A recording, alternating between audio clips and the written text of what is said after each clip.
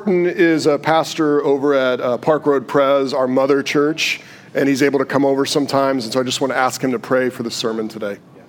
Heavenly Father, thank you for the Word of God. Thank you that you spoke through your Son as your final word, and now, Jesus, by your Spirit, speak through John and bring glory to your Father, bring glory to the Holy Spirit, and to yourself. Encourage our hearts, we pray too. In Jesus' name, amen. Amen. Thank you. So we're doing this series called Cultivate. And this is our second week in Cultivate. And we're talking about the difference between kind of consumerism, which is just consuming culture and products and goods, versus the difference with Cultivate is you're actually intentional. You're trying to grow something in your life. You're trying to think about bearing fruit in the future and working backwards. What do I need to do now to bear fruit in the future? And last week we talked about cultivating spiritual renewal in your life. How do you work with Jesus and what he's trying to do in your life and making you a new person? And we saw that comes through repentance and faith, through turning away from your sin and turning to him. And that's how spiritual renewal happens. Today we're going to talk about cultivating faith, hope, and love in your life. But I want to ask you a question to start off. What keeps you up at night? Like when you wake up in the middle of the night and it's 2 a.m., what keeps you up? Your neighbors, maybe your children, but what about internally? What makes you anxious? And then even deeper than that, what secrets do you have? What do you not want other people to know about yourself? Or even this, what do you not want to know about your own self? And then what sinks you? What takes you to that place where you just despair? You feel like there's no hope. You feel like there's no way forward. You feel like I'm just done. I think that all of us are kind of afraid to go there, and we're afraid to admit that we have all those things in our life. But the reality is every human being does. Every human being struggles with shame, struggles with fear, and struggles with despair. In fact, I would argue that instead of cultivating faith, hope, and love, we're actually pretty good at cultivating fear and shame and despair in our own lives. We're actually good at sort of growing it, and we listen to our fears, and we feed into our shame, and we end up in this place where we just despair, and we don't know how to get out of it. Fear is that belief that there is something dangerous out there. Now, it might be real or it might be not real, but we all have those fears of something dangerous. Shame is that deep sense of humiliation about yourself. It might be a characteristic about yourself, or it might be a sin from the past or even in the present that makes you feel humiliated. And despair is the absence of hope. It's the feeling that nothing can ever get better. And as I said, every human being wrestles with this. You can say that you don't, but we do. Every person does. And it even shows up in things like our New Year's resolution. Maybe you've like already not been able to keep your New Year's resolutions, but think about why you made your resolutions. Resolutions aren't bad, but oftentimes what brings us to the point of wanting to make a New Year's resolution is fear, shame, and despair. Fear, shame, and despair. You know, all the New Year's resolutions: to lose weight, to get healthy, to have more time with the fam, less time on the phone, to drink or smoke less, to eat less, to pray more, to read your Bible more. And those are all good things, and we should do those things. But what often drives those things is fear, shame, and despair. We have body image issues. We have shame about our bodies, so we say, I got to lose weight so I feel better about myself. We fear a loss of status, and so we say, I got to change something so other people don't look down on me. And maybe even your New Year's resolution came about because someone called you out about something in your life, and you're like, I got to change that so I never get shamed again.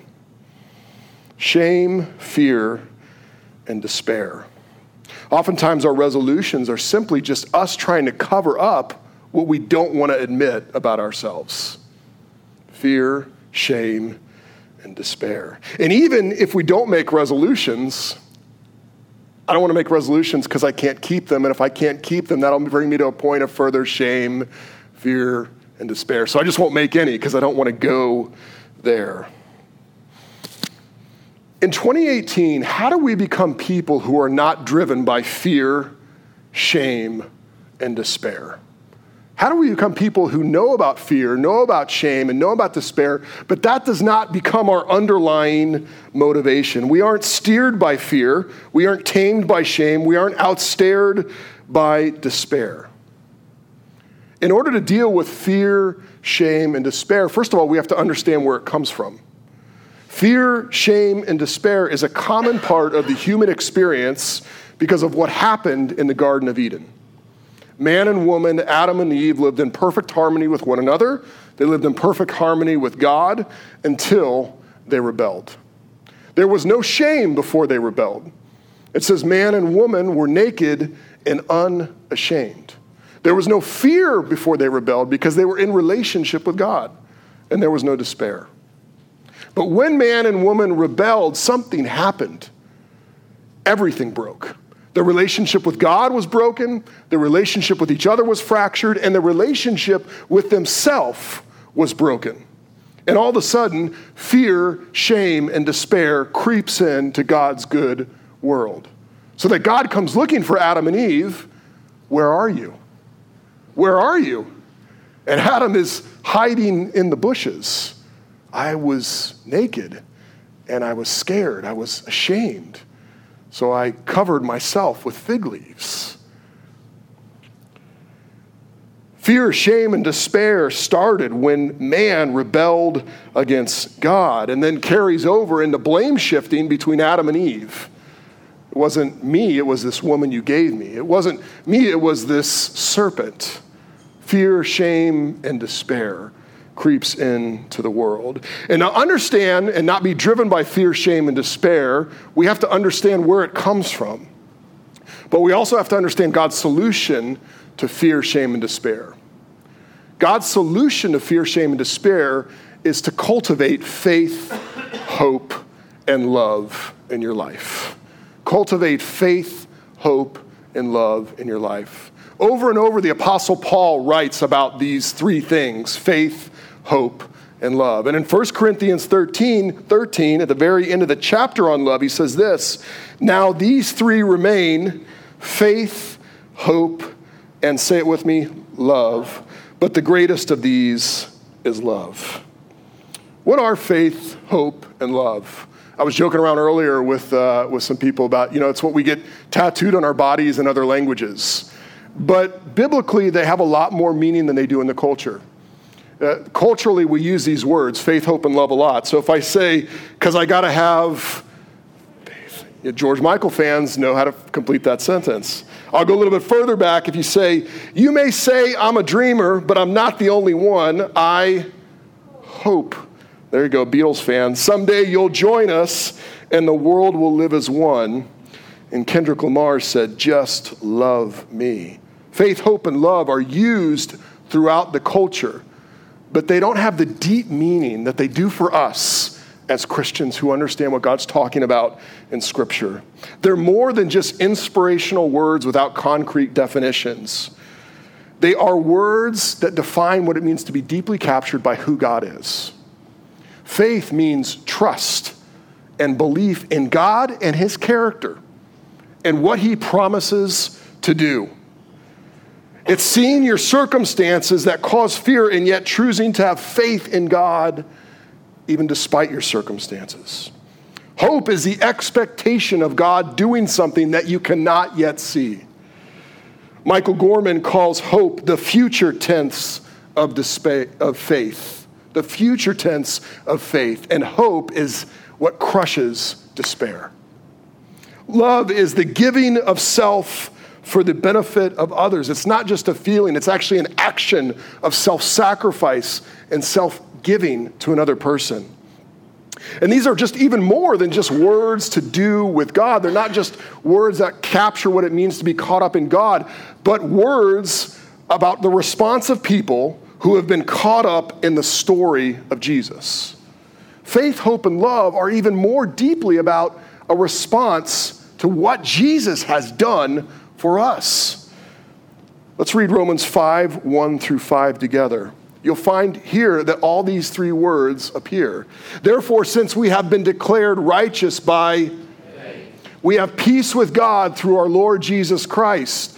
We have also obtained access through him by faith into this grace in which we stand. And I'm going to stop there just for a second. Faith mentioned twice. Faith starts with believing God and what he says. In this passage, Paul is talking about believing that God's evaluation of you as a sinner is true. God, I believe you. You say I'm a sinner, I am a sinner. It's believing that because you are a sinner, you have a moral debt that you owe God. You have a debt to him that you cannot pay off because you have violated his commandments, you have disobeyed his law, and he owes you judgment. Faith starts with understanding that you have a moral debt to God, but that debt has been paid for by the God-man, Jesus Christ. The judgment that you deserve for your moral debt was poured out on Jesus Christ on the cross. So that the wrath of God, as we sang in Christ alone, the wrath of God is therefore satisfied. You owe God nothing more for your moral debt but thankfulness, because he has paid it all for you. Faith is believing that you are a sinner, but then believing that God has provided what you need to be reconciled to God through the work of Jesus on the cross. Faith is relying and trusting in that. Faith is believing that when something in you says, I'm not good enough for God, faith says, of course you're not good enough for God. You're a sinner. But Jesus was good enough on your behalf and has done everything you need to be in a state of peace and grace with God. God is no longer your enemy. He is your friend and your father, and you are a son and daughter because of what Jesus has done for you. That is faith. But then Paul goes on and says, and we rejoice in the hope of the glory of God. We rejoice in the hope of the glory of God. Culturally, when we use the word hope, it's often about our own story. I hope my story gets better. I hope this works out. And that's great. We should pray to God that he will fix things in our life and he will make things better. But when the Bible uses hope, it's more talking about God's story. And when God returns at the end of time in the person of Jesus, he is going to make all things new. He's going to reconcile everything to himself. He's going to banish all evil. He's going to descend in a new city and live face to face with people who know his son, Jesus Christ. And when all things are made new, you and I will be fully known face to face with God. Look at what 1 Corinthians 13 says. Right before it talks about that faith, hope, and love, it says, when I was a child, I spoke like a child, I thought like a child, I reasoned like a child. When I became a man, I put aside childish things. Now, that's talking about Christian maturity, but look at what it says. For now we see only a reflection as in a mirror. But when Christ returns, we shall see face to face. Now I know in part, but then I will know fully, even as I am fully known. I love that verse because it really deals with our shame. I mean, God already knows you right now.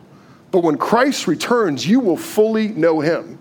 The person that you are right now, with all your sins and imperfections and secrets and things that you don't want anyone to know and things that you don't want to admit about yourself, you will be face to face with a God who loves you, with a God who wipes the tears from your eyes, with a God who welcomes you into his new city and says, see, I am making all things new. But that God already knows you now, and him knowing you now gives you hope about knowing him face to face in the future. The promise of seeing God face to face brings hope right now. And that hope does not disappoint us. Romans 5 continues and says, not only that, but we also rejoice in our afflictions because we know that the affliction produces endurance, and endurance produces proven character, and proven character produces hope. Next slide. This hope will not disappoint us. In some versions it says, this hope will not shame us. because God's love has been poured out in our hearts through the Holy Spirit who was given to us. This hope will not shame us. It will not disappoint us because God has already made a down payment on you by putting his Holy Spirit inside of you. And he has poured the love of Jesus out on you. You've become a believer in the gospel of Christ, and he has put his Holy Spirit in you. He's already there. He's already working in your life. He has put himself in us. And that's amazing to think about, because when we think about love, we often think about, is someone else lovely? Like you fall in love because the other person is worthy of being loved. But it just says here that even though we are unlovely because of our sin, God poured his love out on us, despite who we are, despite our sin, despite our shame. So faith, hope, and love become not just virtues or things that we get tattooed on our body, but a response to a person who understands what Christ has done on their behalf. Faith in what God has done through Jesus, hope in what God will do through Jesus, and love because God has loved you through Christ and given you his Holy Spirit. God didn't love you because you are lovable. He loved you because he is loving. His love isn't a feeling, it's an action. He sent the Son because he loved you. He poured out the Spirit into your heart because he loved you. Tim Keller says, you are more sinful than you ever dared believe, but you're more loved than you ever dared to hope. What happened in the garden produces fear, shame, and despair, but what happens in the gospel produces faith, hope, and love. So how do you cultivate that in your life? How do you cultivate faith, hope, and love? Well, it's kind of hard to work it into your life. Like God's given you everything that you need to be a person of faith, hope, and love. But you have to begin to draw on that bank account. If someone said to you, listen, I put $1 million in a bank and here's the card, that money won't just make its way to you. You have to go and get it. You have to go and live by that money. You have to go and draw it out. And it's the same thing with faith, hope, and love. You have to cultivate that in your life. And sometimes that's hard to do because fear, shame, and despair are always there. And that always makes you wobbly. Yesterday, I took my girls to roller skate, and they never roller skated before. And I was holding my 4-year-old, and she was like, it almost looked like she was really good because she was all over the place and her legs were sliding. But she was learning how to skate. And in the same way, when we learn how to walk by faith, hope, and love, we're a little wobbly, like our first time on roller skates. But the way, biblically, I think, to become a person who walks in faith, hope, and love is, first of all, to face your shadows. Face your shadows. Face your dark side. Face your shadows. What do you not want to know about yourself? What do you not want to admit about yourself? Just like Adam and Eve in the garden, they hid and they had excuses and they blame shifted because they didn't want to admit to who they really were. In the same way, we do those things. We don't want to see our dark side. We don't want to admit how bad off we really are. And so you have to face your shadows. You have to be willing to step into the shame. You have to be willing to deal with the despair. You have to be willing to face the fear. You have to be willing to face your shadows. But then you don't stay there. You fall on your Savior. As soon as you face your shadows, you fall on your Savior. Paul, who was arguably one of the greatest figures in the New Testament, thought of himself as the darkest, as the most sinful, as the most evil person in the New Testament. Before Paul became an apostle, he was Saul, the one who went around killing Christians. And he smiled, and he liked it. You can imagine the shame that he might have felt as an apostle of God who had formerly been one who had killed Christians. Like, can you imagine being in a room right now and there was a guy sitting in the front row who used to kill Christians? Can you imagine the emotions that you'd wrestle with or the emotions that he would wrestle with? And yet this is what Paul says. This saying is trustworthy and deserving of full acceptance. Christ Jesus came into the world to save sinners, and I am the worst of them. See, Paul has faced his shadows. He knows who he is. He knows that Jesus has come to save sinners, and he actually believes he's the worst. But he doesn't stay there because he believes that Jesus has paid for his sin on the cross. So he faces his shadows, but he falls on his Savior. And Paul would not have been able to do all the great things and share the gospel with all the people that he did and travel around the ancient world had he not come to terms with who he really was and come to terms with Christ. His sin had been paid for just like yours is if you place your faith in Jesus. And when you come to know Christ, it's almost like a covering over your fear and shame and despair. You see, when God met Adam and Eve in the garden, he took animal skins and he made a covering for Adam and Eve to cover them in their shame. It was an act of grace. They felt ashamed, and God made this animal skin to cover them. And in the same way, Christ is your covering. Your shame and your sin and your fear and despair are covered by Christ, who has forgiven you, who is your righteousness. And so as you face your shadows, fall on your Savior, but also fasten your story into his story. Fasten your story into the story of Jesus. In Hebrews 10, the author writes this: "Let us hold fast the confession of our hope without wavering, for he who promised is faithful.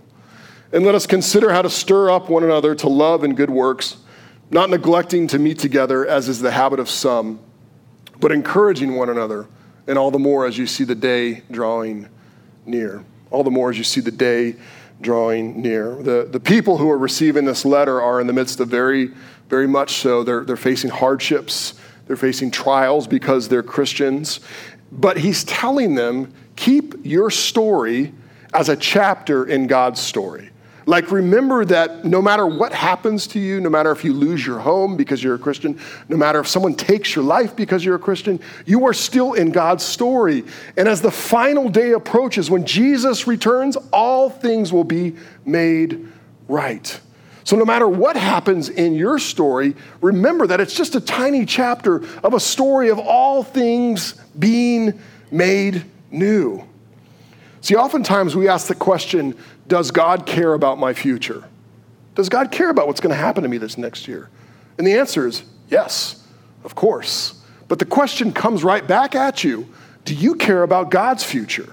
Do you care about the story he's writing? Are you willing to see your story as part of the story of God resurrecting Jesus from the dead, him ascending to the throne, and promising that one day he will return to make all things new? And you are part of that story. You are part of that story. Your story is in God's story. But you have to cultivate that in your life. You have to remind yourself that you're part of that story, because you'll walk out of here and forget it. You'll look at your circumstances and you'll be like, despair. You'll look at your life and you'll think, shame. You'll look at what you can't control and you go, fear. You have to remind yourself that you are in a greater story. You're in the story where God is making all things new, and Christ Jesus will return and set all things right. And when that happens, we will live in a world of infinite, eternal, uncontrollable love. Infinite, eternal, uncontrollable love. That's why Paul writes, now these things remain, faith, hope, and love, because the greatest of these is love. Because when we get face to face with God, we won't live by faith, we'll live by sight. We'll actually see him. And when we get to the new heavens and the new earth and the new city, we no longer have to hope for it because it will be reality. But yet love will remain. God's self-giving love will remain, and it will infiltrate everything. In fact, all that will exist is us and God and love. And Jesus will reign on the throne. Love will be fully realized.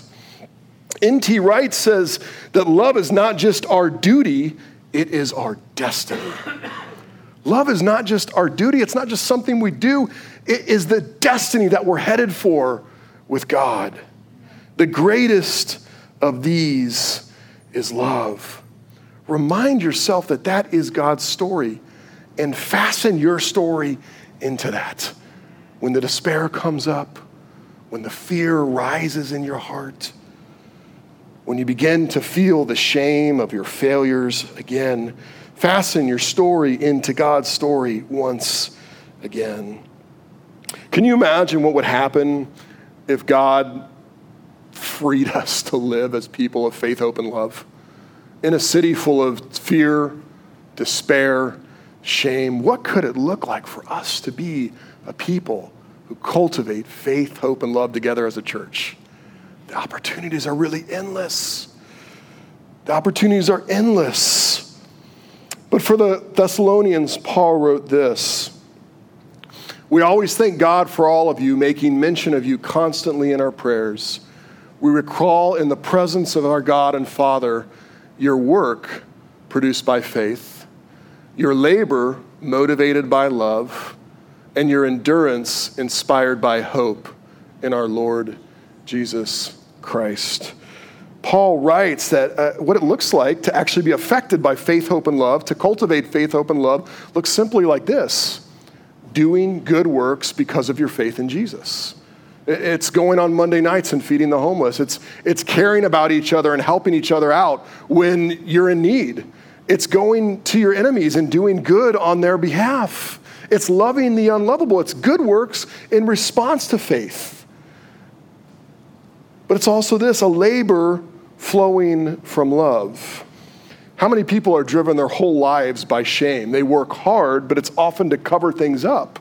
What love says is that God has given his son to cover up your shame for you so that you are now free to be motivated by the love that he has poured out in your heart in order to love others. Cultivating faith, hope, and love not only looks like good works, it looks like love driving you even into hard circumstances. It's loving that person that's annoying. It's sharing the gospel even though you think you're going to be rejected. It's self-giving love, just like God has given himself for you. But then lastly, endurance. Endurance inspired by hope in our Lord Jesus Christ. No matter what you're facing, no matter who comes against you, no matter the trials and the road bumps and the speed blocks that you face in your life, continuing to endure. Because you know, even more real than us standing here right now, you and I will stand in the presence of Jesus Christ in the new city, in a place where there's no need for light, because the glory of Jesus will light the city.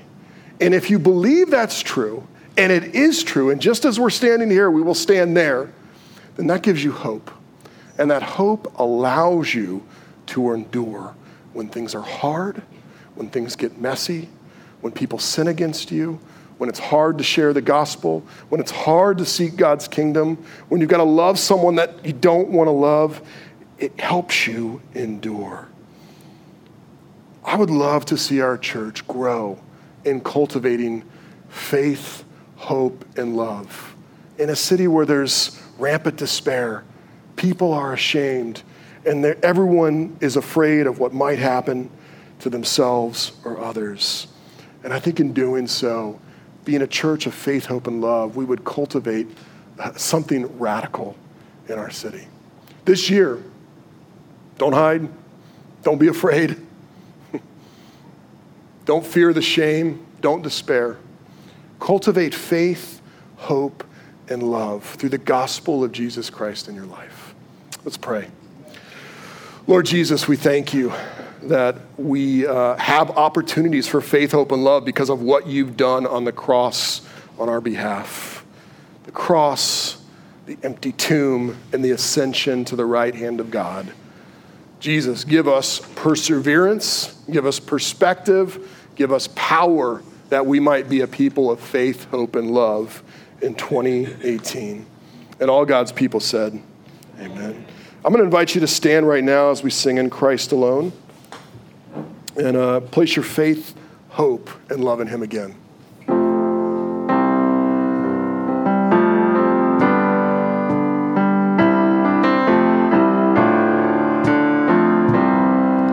In Christ alone, my hope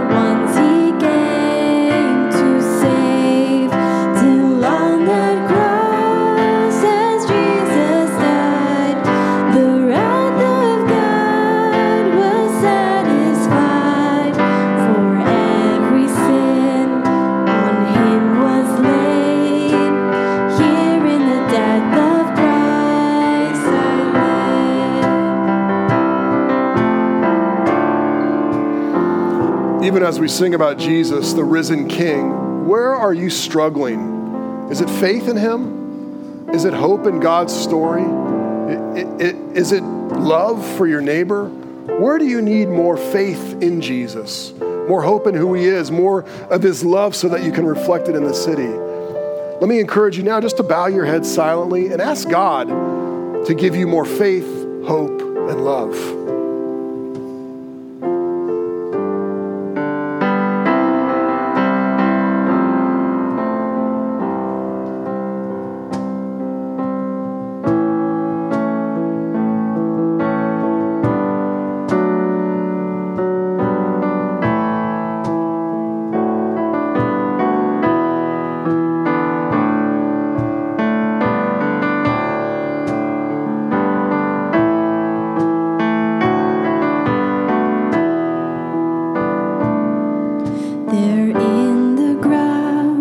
His body lay, light of the world by darkness slain, then bursting forth in glorious day, up from the grave he rose again, and as he stands in victory, since curse has lost its grip on me, for I am his, and he is mine, bought with the precious blood of Christ.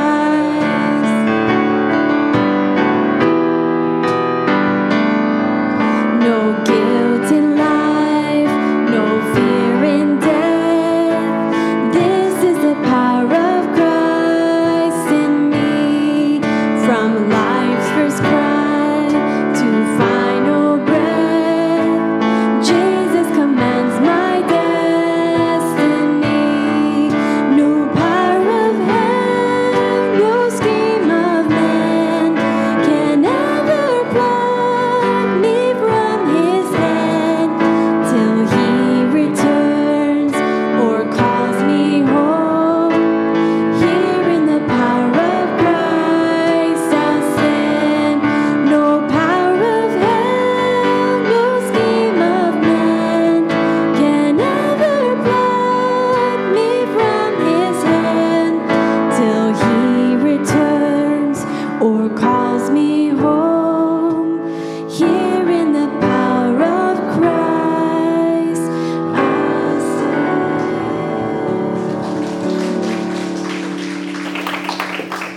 Amen. Thank you for worshiping with us this morning at New City Fellowship. No power of hell, no scheme of man can ever pluck you from his hand. Jesus Christ commands your destiny. You are his, and he is yours. Amen? I'm excited about 2018 for our church. I know that over the last few weeks, I've been asking you to pray about direction for New City Fellowship in 2018.